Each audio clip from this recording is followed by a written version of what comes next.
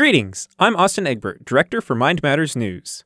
George Gilder, co-founder of Discovery Institute and icon of business and economics, has made uncannily accurate forecasts about technology of the future. This week, we listened to George Gilder speaking at the launch of the Walter Bradley Center for Natural and Artificial Intelligence in Dallas, Texas. Enjoy.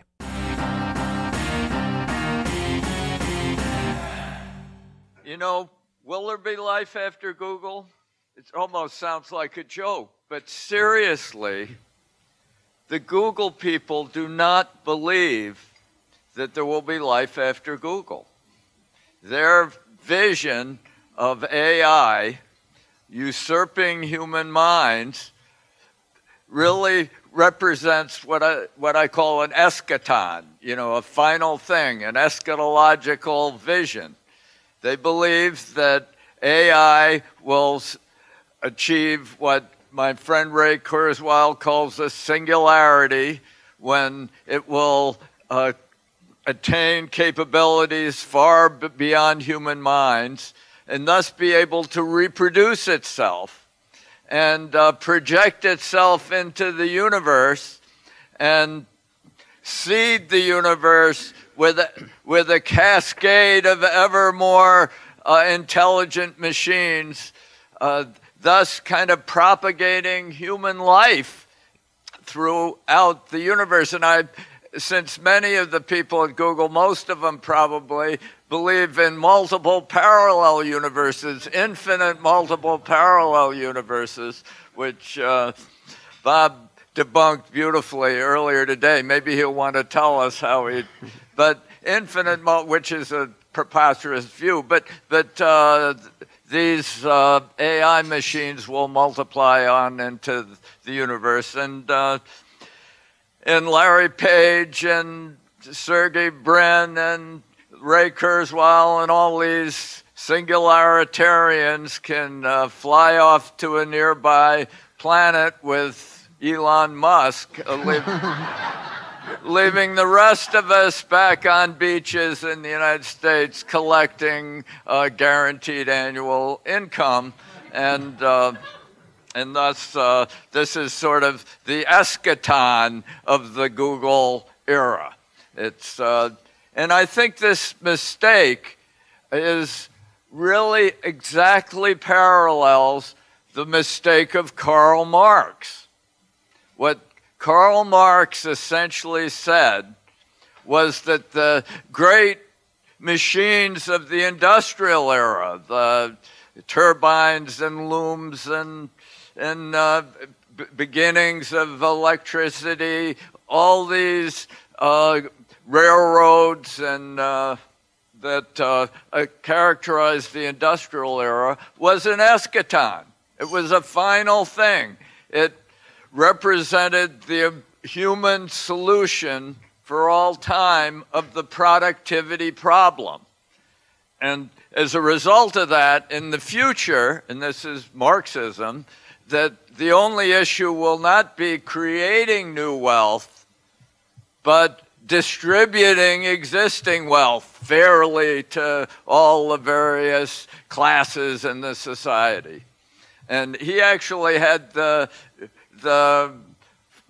retire to the beach image too. He wrote a sort of dream about how this productivity problem having been solved, people will be able to follow the life of a country squire in Britain. And early in the morning, they can raise their goats if they want, and in the middle of the morning, they can write poems, and in the afternoon, they can go fishing. And he had this whole idyllic life of the country squire in England that would be accessible to everybody as a result of the Industrial Revolution. And this is exactly what Google is saying.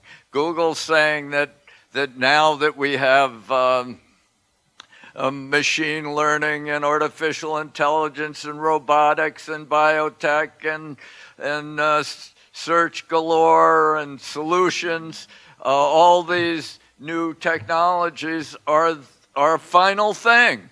and they permanently solve the problem of human productivity, and we all can retire while a few of elite people rule the world. It's a winner-take-all technology for a winner-take-all universe, because these machines reproducing themselves seed a whole new intelligent universe.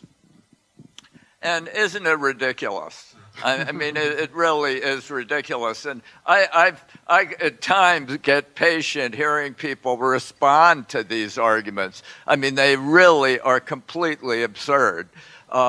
Do human beings get employed because they're unproductive? Is that why you guys hire people? AI will make human beings more productive. That will make human beings more employable. And AI will generate profit, will generate the very capital that can endow new work. This is what technology has always done, and it's no different today at all. It may be slowing down a bit. I may disagree with some of the projections that technology's accelerated massively. I don't believe it has. I think that the gains of computer science today are not more impressive than the gains of computer science when I started writing about Bob Noyce and Gordon Moore and Carver Mead at Intel in my book Microcosm years ago. The Quantum Era in Economics and Technology was the subtitle of Microcosm. And it was already the quantum era. What the microchip in it did was show that it was possible to manipulate matter from the inside using the insights of quantum theory. That matter wasn't something that you pushed and pulled from outside or bore on your back like Atlas up the mountain, or Sisyphus pushing the boulder up the mountain. Whatever it is, matter could be manipulated from internally according to the rules of quantum theory, and amazing magical micro machines and nano machines could be engineered. This was the great breakthrough, and I don't think it's being exceeded by what I see in artificial intelligence. I think that I'm delighted to hear that millions of jobs are being destroyed. That is terrific. It's always but the fact is that the destruction what do you mean by that? Okay, yeah. Of jobs has slowed down. It's slowed down. And we actually have quite a stagnant economy in many ways today. We're all pleased with the stock market rise, but we've failed to mention that the stock market is only half the size in the number of public companies as it was 20 years ago. The number of IPOs, initial public offerings, has dropped 90%. Students across the country laboring under the burdens of an idiotic student loan program are opting out of enterprise, opting out of entrepreneurship, and adopting new Marxist fantasies. So I think that almost everything in the Google philosophy is wrong, and my book also addresses the Google business strategy, which is to give away most of its products for free to collect data, and then pay for it with advertisements that nobody wants to see, that are value subtracted, that aren't ads, they're minuses, and that's and that's, or even mines, and that's what.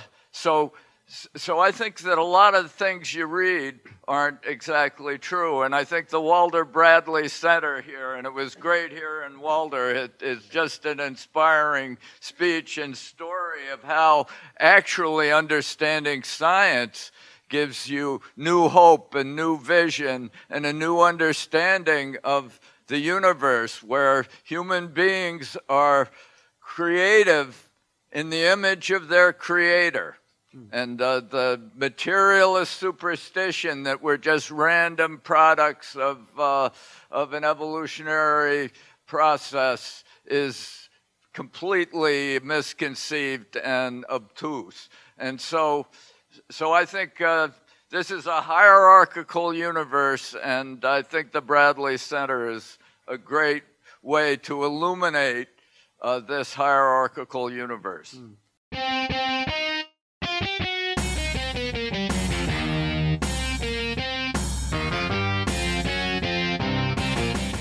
This has been Mind Matters News. Explore more at mindmatters.ai. That's mindmatters.ai. Mind Matters News is directed and edited by Austin Egbert. The opinions expressed on this program are solely those of the speakers. Mind Matters News is produced and copyrighted by the Walter Bradley Center for Natural and Artificial Intelligence at Discovery Institute.